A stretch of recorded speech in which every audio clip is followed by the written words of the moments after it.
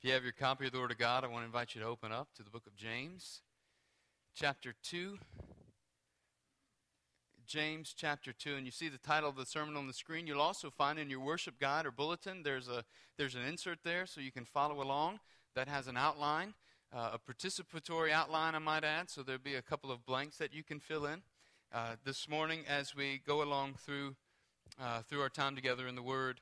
And so as we approach James chapter 2, the title of the message this morning is Saving Faith is a Serving Faith. Saving faith is a serving faith. In other words, I think this is really the heartbeat of what James is really challenging the church with as he writes to the church scattered abroad or the dispersed people of God. He's encouraging them, yet challenging them, even admonishing them. And this morning, perhaps this is a bit of an admonishing passage that he admonishes the congregation, but at the same time, he's exhorting the people as they would read this letter and understand what James is saying. So in verses 14 through 26, that'll be our text this morning. So let us begin reading. What use is it, my brethren, if someone says he has faith, but he has no works? Can that faith save him? If a brother or sister is without clothing and in need of daily food, and one of you says to them, "Go in peace, be warmed and be filled," and yet you do not give them what is necessary for their body, what use is that? Even so, faith, if it has no works, is dead, being by itself. But someone may well say, "You have faith and I have works. Show me your faith without the works, and I will show you my faith by my works." You believe that God is one? You do well. The demons believe also and shudder. But are you willing to recognize, you foolish fellow, that faith without works is useless? Was not Abraham our father justified by works when he offered up Isaac on the altar? You see that faith was working with his works, and as a result, faith was perfected. And the scripture was fulfilled, which says, "And Abraham believed God, and it was reckoned to him," or credited to him, "as righteousness, and he was called the friend of God." You see that a man is justified by works and not by faith alone. In the same way, was not Rahab the harlot also justified by works when she received the messengers and sent them out another way? For just as the body without the spirit is dead, so also faith without works is dead. Let us pray. Father, as we come to your word this morning, I pray that you would remove our defenses. I pray, God, that you would help us to just be transparent in your presence and acknowledge that we are transparent in your presence. Oh, Father, I pray that you would strengthen us to receive your word and to hear, to look upon it, to apply our lives to it, Father, to be sensitive to your Holy Spirit leading and prompting in us this morning. And I pray, Father, that you would teach us the wonderful truth and counsel of your word and reveal to us, Holy Spirit, how this should impact and how we are to live our lives because of your word. It's in Christ's name that we pray. Amen.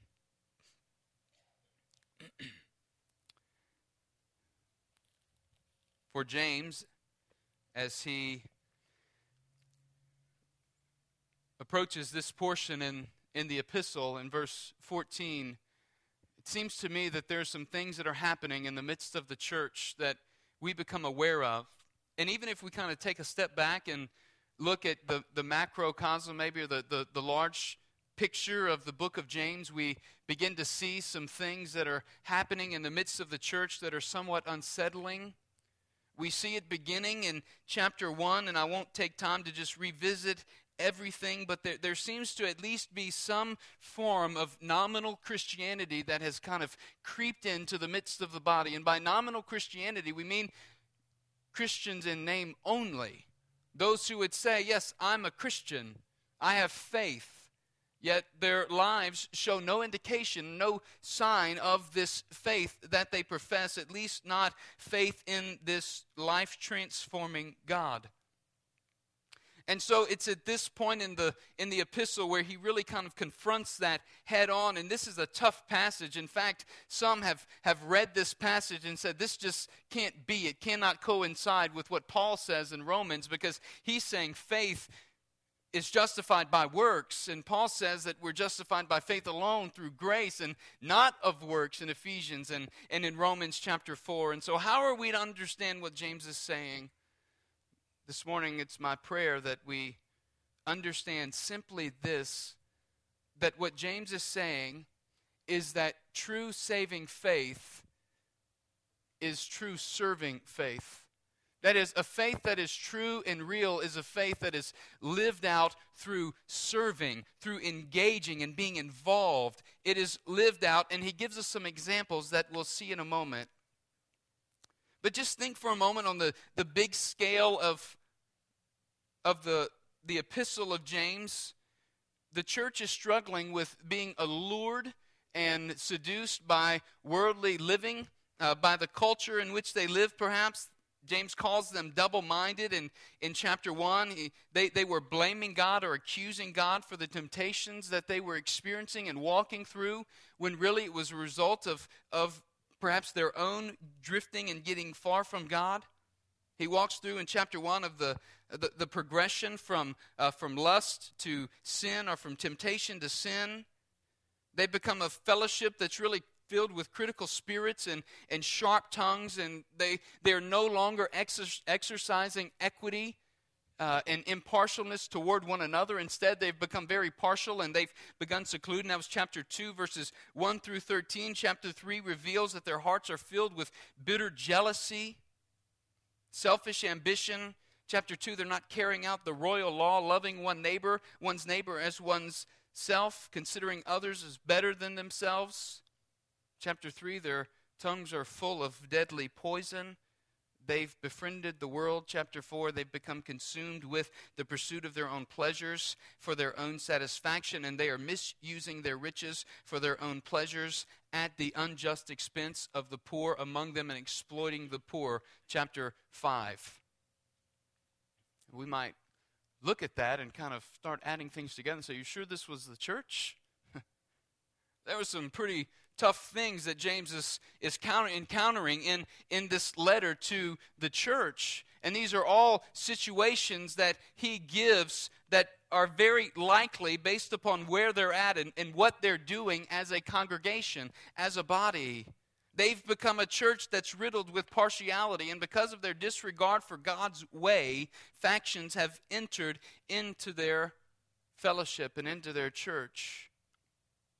And this passage really offers us this morning the best argument that James can muster against nominal Christianity. And so saving faith is a serving faith. And the first thing I think we need to see in verse 14 is that saving faith calls or leads. Saving faith leads to action. Saving faith leads to action. Look at what he says in verse 14. What use is it, my brethren, if someone says he has faith, but he has no works? Can that faith save him? So what is at stake here is genuine saving faith. That's what James is questioning on behalf of this community, this body of believers, the church. Are these multiple churches meeting in house churches that are scattered abroad? What is at stake is saving faith. What then is saving faith? What use is it, he says, my brethren, speaking to the church, if someone says he has faith, but he has no works? Can that faith save him? The faith that says, I have faith, but is not lived out by works, can that faith save him? That is the question that is on the table this morning for James, for us. Can this faith that does not have works, can it save a person? And so we ask the question, what is saving faith? And I think as we walk through the New Testament, we would see that saving faith is faith that generates or transforms one's life. It births new. We see this throughout the New Testament. from John the Baptist from Nicodemus coming to Jesus in the garden, coming and saying, Lord, what must I do to be saved? How can one be born again? Can he enter a second time in his mother's womb? And Jesus responds. We see throughout the gospel, throughout the New Testament, we see that salvation comes by faith in the Lord Jesus Christ, and it births new. 2 Corinthians 5:17, the Apostle Paul says this as well. Therefore, all things are made new. If anyone is a new creature in Christ, the old is gone. Behold, all things are made new, right? It's a new creation. Saving faith in Jesus Christ is when we are born again. There is a transformation in the life of a person. Now, it might not always be as radical as what happens for the Apostle Paul, right? Or rarely, maybe I should say it's rarely as radical as what happens for the Apostle Paul when he sees the bright light and the Lord Jesus confronts him in his sin. But there is a transformation that happens in one's life where when we come to faith in Christ, the Holy Spirit is given as a deposit in our life, and this is faith in Jesus Christ. Sin is repented of and turned away from, and the old things are then gone, and behold, all things are now made new. And so saving faith in Jesus Christ means a transformed lifestyle. In fact, James claims a faith leading to salvation is evidenced through good works. He claims it right here, even from verse 14, and certainly in verse 17. Even so, faith, if it has no works, verse 17, is dead, being by itself. But in verse 14, what use is it then, my brethren, if someone comes and says he has faith, but he has no works? Can that faith save him? And the reality of this faith is one that has been transformed by the grace of God in Christ. In chapter 1, verse 20, verse 21, he says, therefore, putting aside all filthiness and all that remains of wickedness, in humility receive the word implanted, right, which is able to save your souls. This word that is implanted into our lives is that which is able to save your souls. And then in verse 22, he follows that up closely with this instruction. But prove yourselves doers of the word, right? Not only hearers or merely hearers who delude themselves. That is to say, there is a connection between hearing God's word being planted in our lives, and then the fleshing out or the living out of God's word practically in our lives. And so saving faith calls to action. Well, notice in verse 14, he begins by saying, what use is it, my brethren? What use is it if someone claims and says, it's this profession, I have faith? But verse 15 quickly follows up. If this person says and claims they have faith in God, they have faith that Jesus Christ has saved them, is the claim here. But his or her life doesn't consist of any works that are consistent with this claim and this transforming, saving grace, then James asks, can that faith really save him? And that is what we see in verses 15 and 16. He gives us an illustration of what that looks like. So the person says, I have faith, right? We follow, we're there. And then in verse 15, but if a brother or sister is without clothing and in need of daily food, and one of you says to them, go in peace, be warmed and be filled, and yet you do not give them what is necessary for their body, what use is that, he says? Notice that bracket there from verse 14 and verse 16. He begins, what use is that? Ends with what use is that in verse 16. Here's the point that he's making, the illustration. If a brother or sister is in your midst, they are there. Number one, this is saying that this is kind of an intra-community thing. This is happening within the body of Christ. And if that brother or sister comes and they are in need of food, they lack food and are physically hungry, and they're in need of clothing, they lack clothing. They are physically naked or without clothing. They don't have the outer garment maybe to keep them warm at night, literally is what the passage probably speaks about. And so they come and they are in great need. And then the point is, in verses 15 and 16, they come to you in great need, but then you say to them, be warmed and be filled. Go. In other words, it's this statement of blessing basically on their life that says, just go and be warmed and be filled. And in Judges, this statement is seen whenever in the Old Testament. It's seen several times, but one place it's seen in the Old Testament is Judges 18:6. And the priest said to them, go in peace, the journey on which you go is under the eye of the Lord. 1 Samuel 1:17, the connection as well. Then Eli answered, go in peace, and the God of Israel grant you your petition that you have made to him. The language is the same here in this passage, in the salutation that the brother or sister sends the needy one off in. Go in peace, basically. Be warmed and be filled, but misses really the whole point. And at first, when I was reading through this passage and meditating on it early in the week, I began to think, that this is clearly an example of something happening within the body. I mean, that's what he's talking about. If a brother or sister comes to you and they're in need, and this means that this person is a member of the fellowship and of the congregation. Man, how cold could this congregation be that one of their own would come to them and say that they had a need, yet they would just send them away callously with some trite phrase or some trite blessing? I began thinking about it. Then what implication might that have on us as a body as we seek to carry out and do ministry in the city?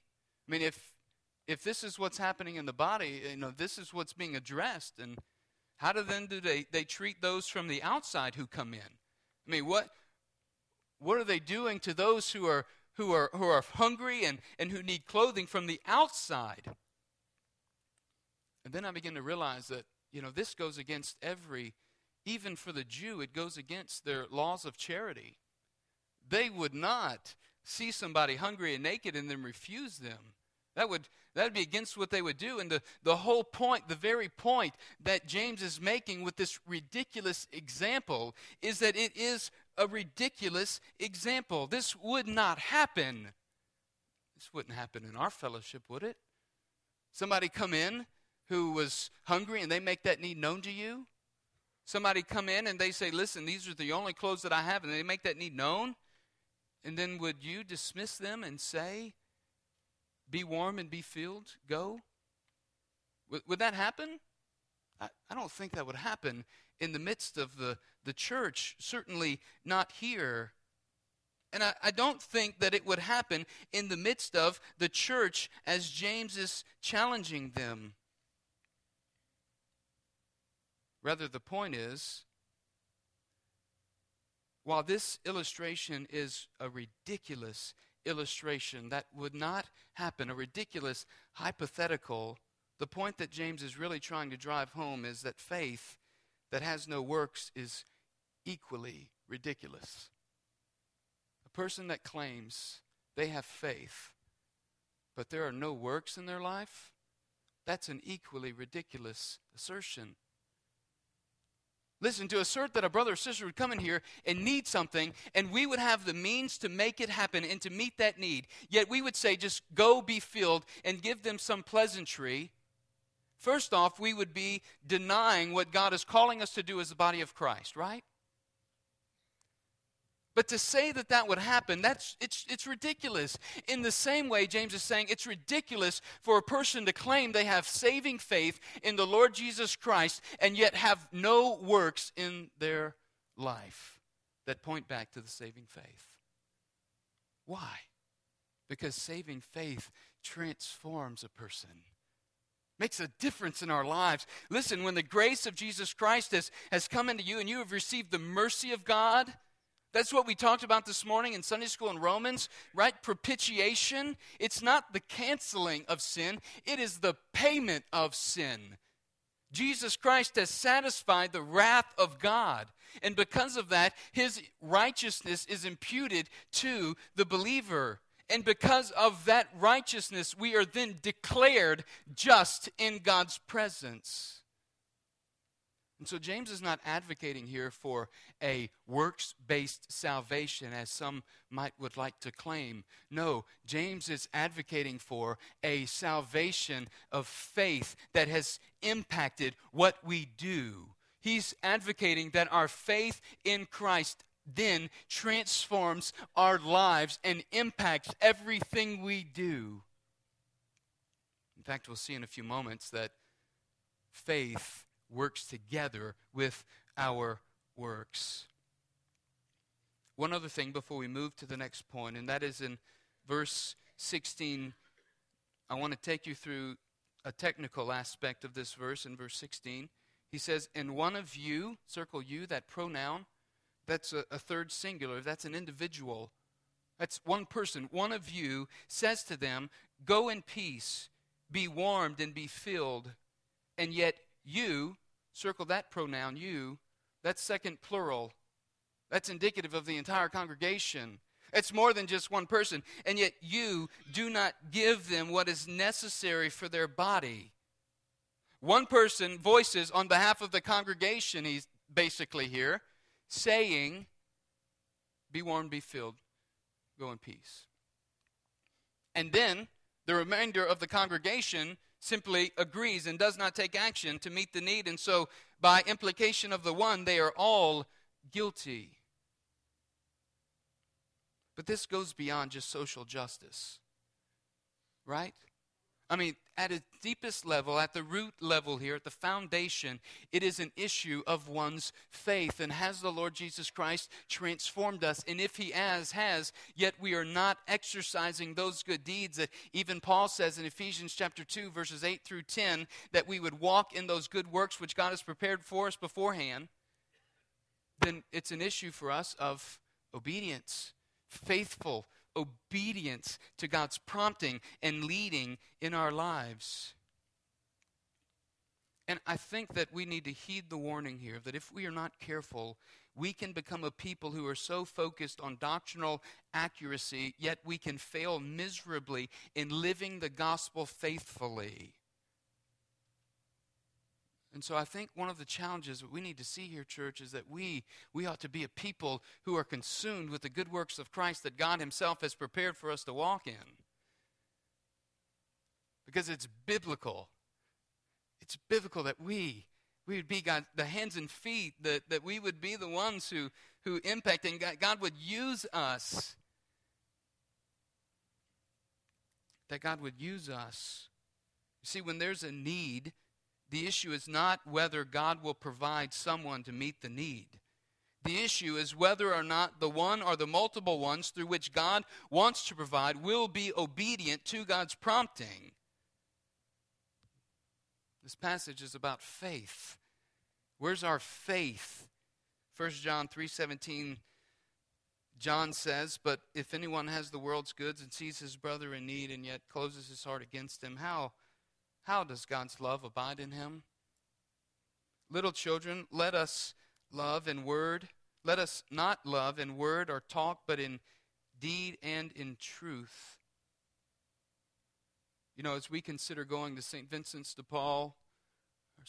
Paul's tomorrow evening, I called Melissa this time to ask. For those of you that after the last challenge to go to St. Vincent de Paul, you called and wanted to go, but there was no room on the team to go. Sorry. I called and asked this time there's room. If anybody feels like they want and are challenged to go and to participate in that ministry at the men's shelter and minister to some people that are in great need, that opportunity is wide open. And that's a consistent ministry. And so if that's not something you've participated in, I want to encourage you and challenge you to be participatory in that. Just take a moment as well just to speak and to maybe put in a plug somewhat for home groups and how we are trying as a church to do ministry and do this hands-on ministry through our home groups in the community, and really to make a difference in the lives of people and to be involved in a group where they check on you and you check on them, and there's community and there's fellowship there, and there's growth in Christ as we minister to one another and meet one another's needs. And so this this intra-community ministry, it goes beyond just the walls of the church here. It goes beyond that, and it goes into the lives of others. Saving faith is a faith. Saving faith leads us to action. Saving faith leads to action. In verse 17, he says a startling statement where he escalates his language from what use is that, being useless, to this faith is dead. Verse 17, even so, faith, if it has no works, is dead, being by itself. One commentator writes this about this faith. He says, having form, this faith lacks force. In other words, it has a form, but it has no power behind it. Outwardly inoperative, because inwardly it's dead. Faith without works, James says, is a dead faith. It's pretty simple. When Christ births life within us, there is a change, there is a transformation. Now, there may be seasons that we walk through where we are disobedient and we are not gauging in good works for the glory of God and His kingdom, but the Christian cannot continue in that way. Secondly, this morning, I want us to see that saving faith, not only is saving faith lead to action, saving faith distinguishes true disciples. Saving faith distinguishes true disciples. Look in verse 18. But someone may well say, you have faith and I have works. Show me your faith without the works, and I will show you my faith by my works. There is an objector here in verse 18. And the objector says, well, you have faith, I have works. And James replies, show me your faith without the works, and I will show you my faith by my works. For James knows that a person cannot show their faith without works. One cannot show their faith without pointing to the works that it has caused and generated in their lives and through their lives.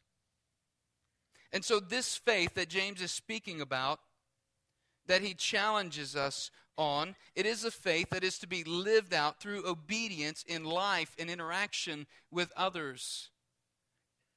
But this faith that is being claimed by some in the congregation that does not result in works is nothing more than an intellectual belief. That's the point of what he says in verse 19, which is a hard word to hear. You believe that God is one. You do well. The demons also believe and shudder. But are you willing to recognize, you foolish fellow, that faith without works is dead? Or useless, I'm sorry. This verse 19, you believe that God is one. You do well. The demons also believe and shudder. For James, works are not the means of salvation, but the expression of salvation. A person is not saved because he has done a good work. Instead, a person has done a good work because he or she is saved. And the mercy and the grace that God has prompted in their lives, or has poured out in their lives, has prompted a work in their heart and in their mind so that they obediently submit to the Holy Spirit. Yet this one who says they have faith, James points to the belief of demons. And basically is asking the question, what is the difference between your faith and the faith of demons, right? I mean, that's what he's asking here in verse 19. You believe that God is one? You do well. The demons also believe and shudder. In fact, the irony is he just kind of pushes it a little bit further and says, you believe that God is one? So do the demons. They know that God is one. They know Father, Son, Holy Spirit. They know the Trinity. They know God is one. They believe it. But not only do they believe it, they believe it in such a way that it manifests itself in a fear and a trembling, where they shudder before God. And the reality then becomes for the one there with claiming to have faith is that they don't even shudder in the presence of God. Their faith is weak. Perhaps their faith is subpar to the faith of demons. There's an intellectual assent that God is one, but there is no practical living out of this faith. In fact, Matthew chapter 8, verse 29, and they cried out saying, that's the demons saying, what business do we have with each other, Son of God? Have you come here to torment us before time? Right? And then in Mark chapter 5, verse 7, and shouting with a loud voice, he said, what business do we have with each other, Jesus, Son of the Most High God? I implore you, do not torment me. Here's the demon world professing faith in Christ. The reality that James is pointing out, I think, is even their faith manifested itself in some action. But this faith that some in the congregation would claim to have, they have this faith in God. They affirm that God is one. They affirm maybe that Jesus came down in the incarnation. God himself stepped down. I mean, the demons encountered Jesus. They would affirm that. But faith must go beyond intellectual. It must impact the moral. It must go beyond our intellect, and it must impact the things that we do every day.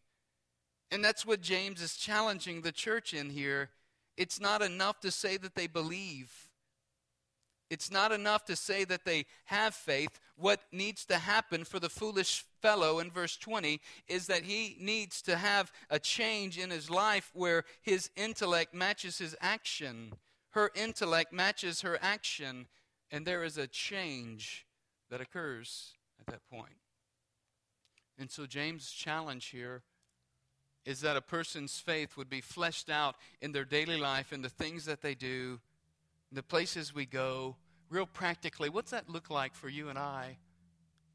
This word for foolish fellow here, it's the linguistic cousin of that word fool that we see in the Gospel of Matthew, raka, and that word moron, which we see in 1 Corinthians, which we get our word from moron, right? It's this moral and intellectual foolishness that misses it. And so how does that flesh out for you and I?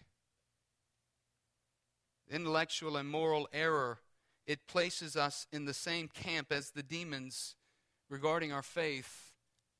We'd be wise to recognize that faith in Christ calls for, it leads us to action. It distinguishes our lives because we are engaged and we are wanting to spread the glory of Christ. And it affects everything we do. Real practically, it affects everything we do, does it not? Knowing Jesus Christ, we are vessels of mercy. It affects the way we speak. So speak and so act as though you are under the law of liberty, he says in chapter 2, verse 12. The things we say, the things we do are all affected and impacted by this life transformation. Saving faith distinguishes true disciples, does it not? We're different than the demon faith, who just affirms intellectually that God exists, but has no obedience in his or her life. The believer has obedience, walks in obedience to God. The believer, the true disciple, is the one who has saving faith, is walking and exercising faithfully. And that may mean going on mission trips. That may mean reaching out to neighbors in the community, is what we want to try to do as we spread out in our home groups and meet needs and impact people where they are with the gospel of Jesus Christ, because we believe that Jesus Christ saves. He offers us a hope. He gives us hope in eternal salvation. And we believe that we will not be satisfied unless we are walking in Christ. We believe that Jesus is is the answer. He is eternal salvation. And so because of this, we are to let our deeds be shown forth. Thirdly, this morning, I want us to see that saving faith matures through works. Maybe a little bit of an odd statement there. Saving faith matures through works. I want to show you where that comes from here in verses 21 through 26. He says, was not Abraham our father justified by works when he offered up Isaac his son on the altar? And then look in verse 25, the same thing. Was, in the same way, was not Rahab the harlot also justified by works when she received the messengers and sent them out by another way? This wording, justified, it certainly causes us some friction when we read in Romans chapter 4, if you want to turn there briefly, quickly. Romans chapter 4, beginning in verse 1 through 4. What then shall we say? That Abraham, I'll give you a moment. Your page is turning. Romans 4:1. What then shall we say that Abraham, our forefather, according to the flesh, has found? For if Abraham was justified by works, he has something to boast about, but not before God. For what does the Scripture say? Abraham believed God, and it was credited to him as righteousness.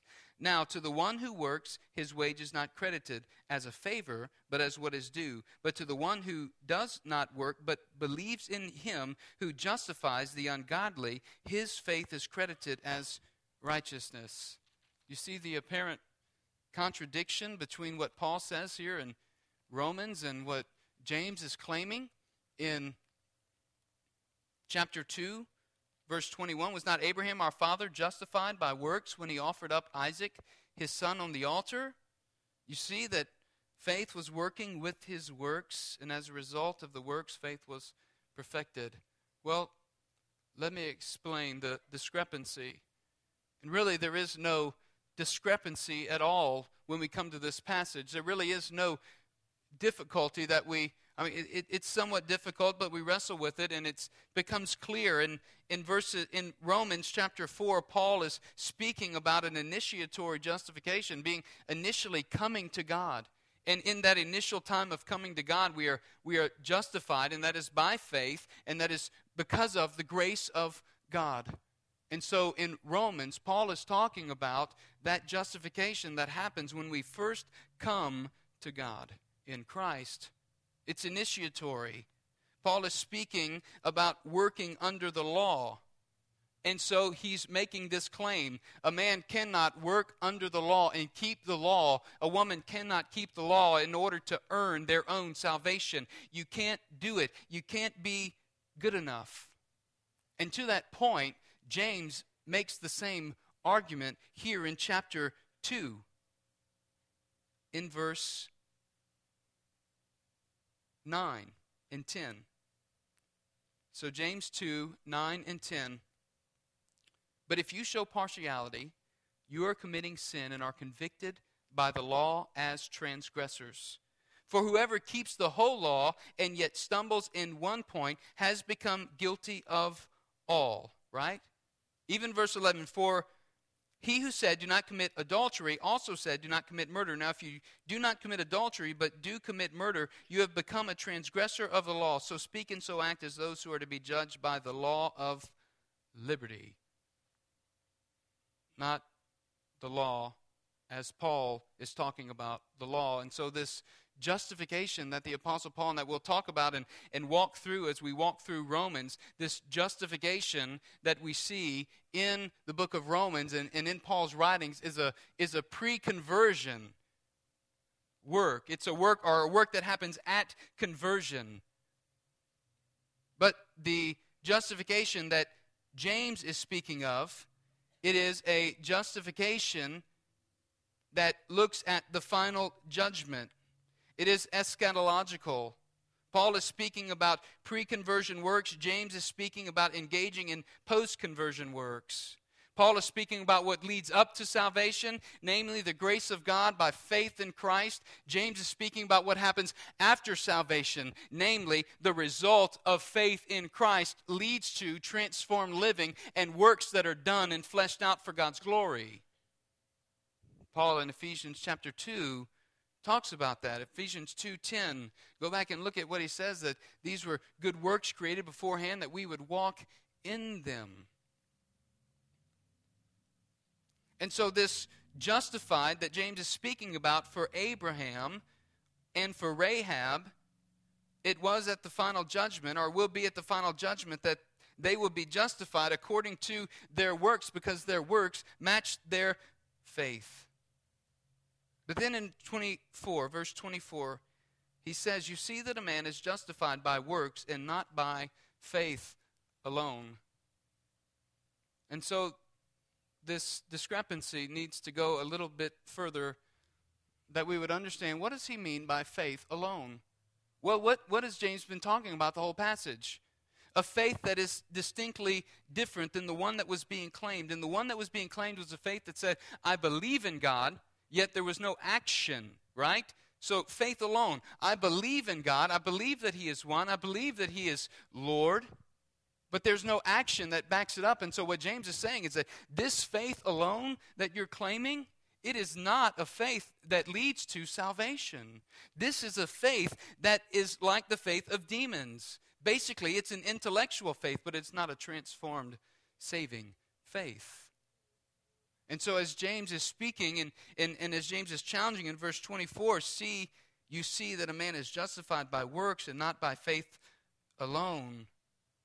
What James is really speaking about is this faith that is accompanied by works and that proves one's faith. If we understand it that way, this is not a contradiction to anything else in Scripture. But there's one other aspect that we need to see regarding saving faith, how it matures through this process of works. We see it in verse 22. In verse 22, he says, you see that faith was working with his works. And as a result of the works, faith was perfected. Now, I want you to write the word synergy. Synergy. The Greek word here for working together is synerge. It's where we get our word synergy from. And the definition of synergy is when you have two parts individually that together they equal a greater sum as a whole than as individual parts. And this is what James is saying here in verse 22 and in this passage. You see that faith was working together, working with his works. And as a result of the works, faith was perfected. This faith that is happening and working together with the believer's works. Get this. Works. Let me start with faith. Faith has an impact in our lives, and it touches everything we do. And our works are then strengthened and dictated and driven by Holy Spirit of God, but driven. That's our faith impacting our works. But then he also says something about works, and that is that works have an effect on our faith, because it's in works that our faith has its proving ground. And so what he says is something very interesting. Turn all the way back to chapter 1, verse 4.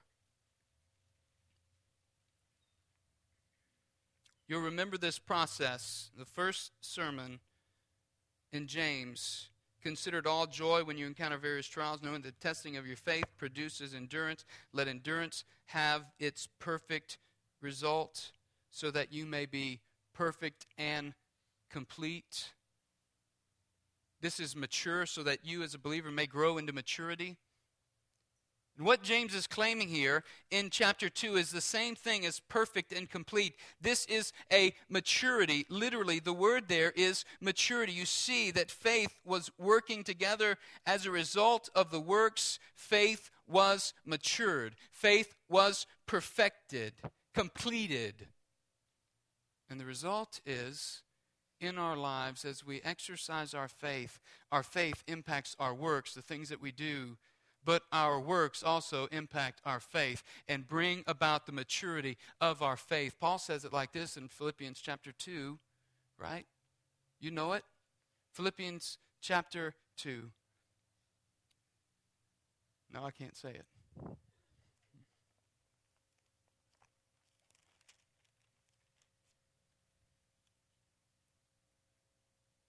For verse 13, for it is God who is at work in you, both to will and to work for his good pleasure, right? This is God at work in the life of the believer and faith working it out. And we ought to do all of this work and faith, exercising work and faith together, that we might grow in the glory of Christ, that we might be pleasing in the presence of God our Savior. So this working together of faith and works, that is, our faith impacts our works, producing a desire for obedience to God's leading, our works impacting our faith, faith being unfinished without works, our works complete. Our works bring our faith to maturity. So are we talking about a works-based salvation this morning? Absolutely not. Not a works-based salvation. We're talking about a salvation that comes by grace through faith. We're talking about a salvation that transforms our lives and impacts the very things that we do. And this faith is being fleshed out and worked out in deeds, in good works that God has already created and prepared beforehand that we should walk in them. We walk in these good works, and these good works mature and finish. They complete our faith. So at that day of judgment, the hoped for salvation is not missed intellectually or morally. The hoped for salvation is realized when we hear the words, "Well done, thy good and faithful servant, enter into the joy of your master." What a glorious day that will be. The challenge for us is to walk by faith. The challenge for us is to heed the gospel call. The challenge for us is to listen, to be submissive to the Holy Spirit in our lives. And brothers and sisters, if we're too busy to engage in the good deeds that God has prepared that we would walk in before Him, if we're too busy to engage in the good works that God has prepared, then we need to rid our lives of some things. I know that we may not like to hear that, but we need to simplify our lives. Even if it's good things, we need to simplify our lives so that we might do that which God is calling us to do, so that we won't be too busy to engage in those good works. Martin Luther, a tremendous theologian, thought of James' epistle as a weak and kind of a straw letter. He was reluctant toward it, and it was largely due because of this particular passage that we're looking at this morning.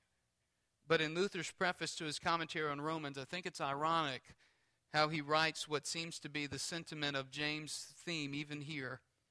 He says this, "Oh, it is a living," Luther says this about Romans, "Oh, it is a living, busy, active, mighty thing, this faith.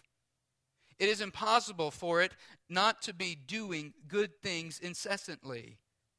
It does not ask whether good works are to be done, but before the question is asked, it has already done this and is constantly doing them.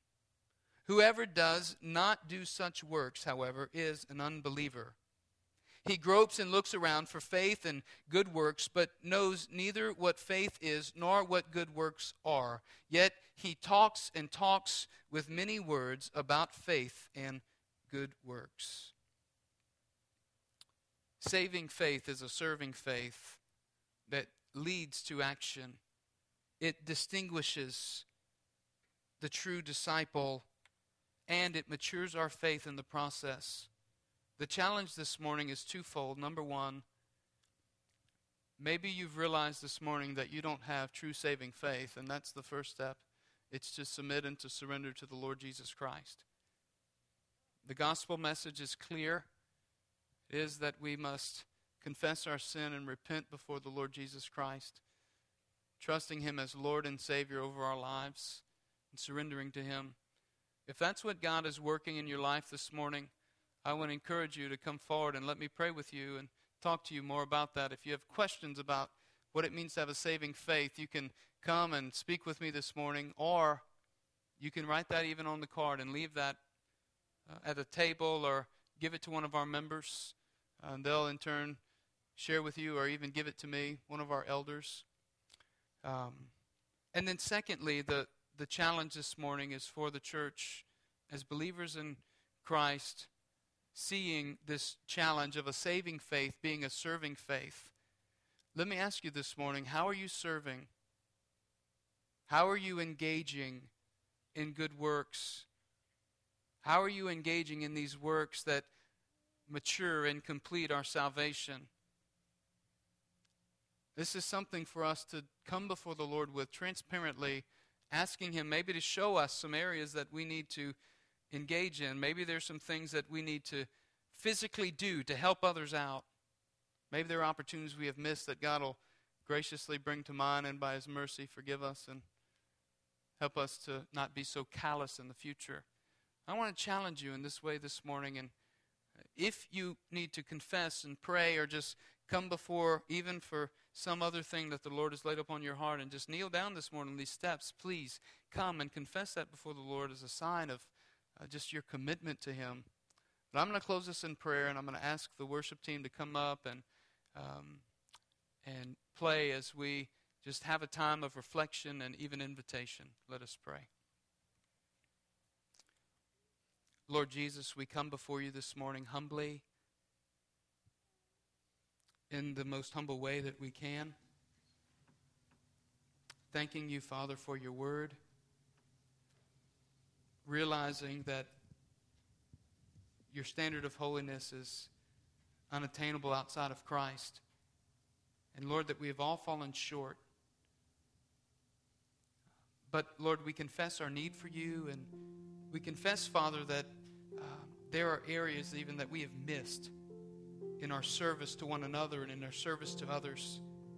Lord, may it not be said of us that we would be like that church that just simply says trite things to bless somebody, but really we do nothing to meet the need. Let us not be them, Father.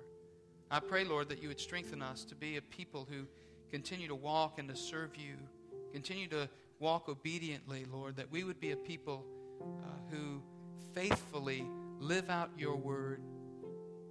So, Lord, we pray for opportunities to exercise our faith. I pray that you would give us those opportunities. And, Lord, give us eyes to see, even ears to hear. For, Lord, your word says, Jesus himself prayed, the fields are wide unto harvest, but the laborers are few. And so, Lord, we come to you as Lord of the harvest, and we pray for laborers. We pray for those who would be challenged to go out into the community and meet needs of people and exercise our faith in the gospel. So, Lord, strengthen us for this day. Strengthen us for your calling. We ask this in Jesus' name. Amen. Would you stand?